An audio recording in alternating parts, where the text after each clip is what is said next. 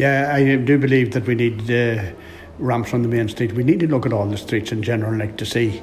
As I said, we don't want to fill the town full of ramps, but we need to make sure that people are safe crossing the roads and that people are being looked after. And there is quite a lot of speeding, and I will be talking to the Gardaí. I'm hoping to have a meeting with the Gardaí soon as possible, or maybe the full council, just regarding that. I get a lot of calls, a lot of complaints about the Storia Road and Church Road. You said that the issue is particularly prevalent at the weekends. Yeah, at the weekends there's quite a lot of speeding and it's late in the evening.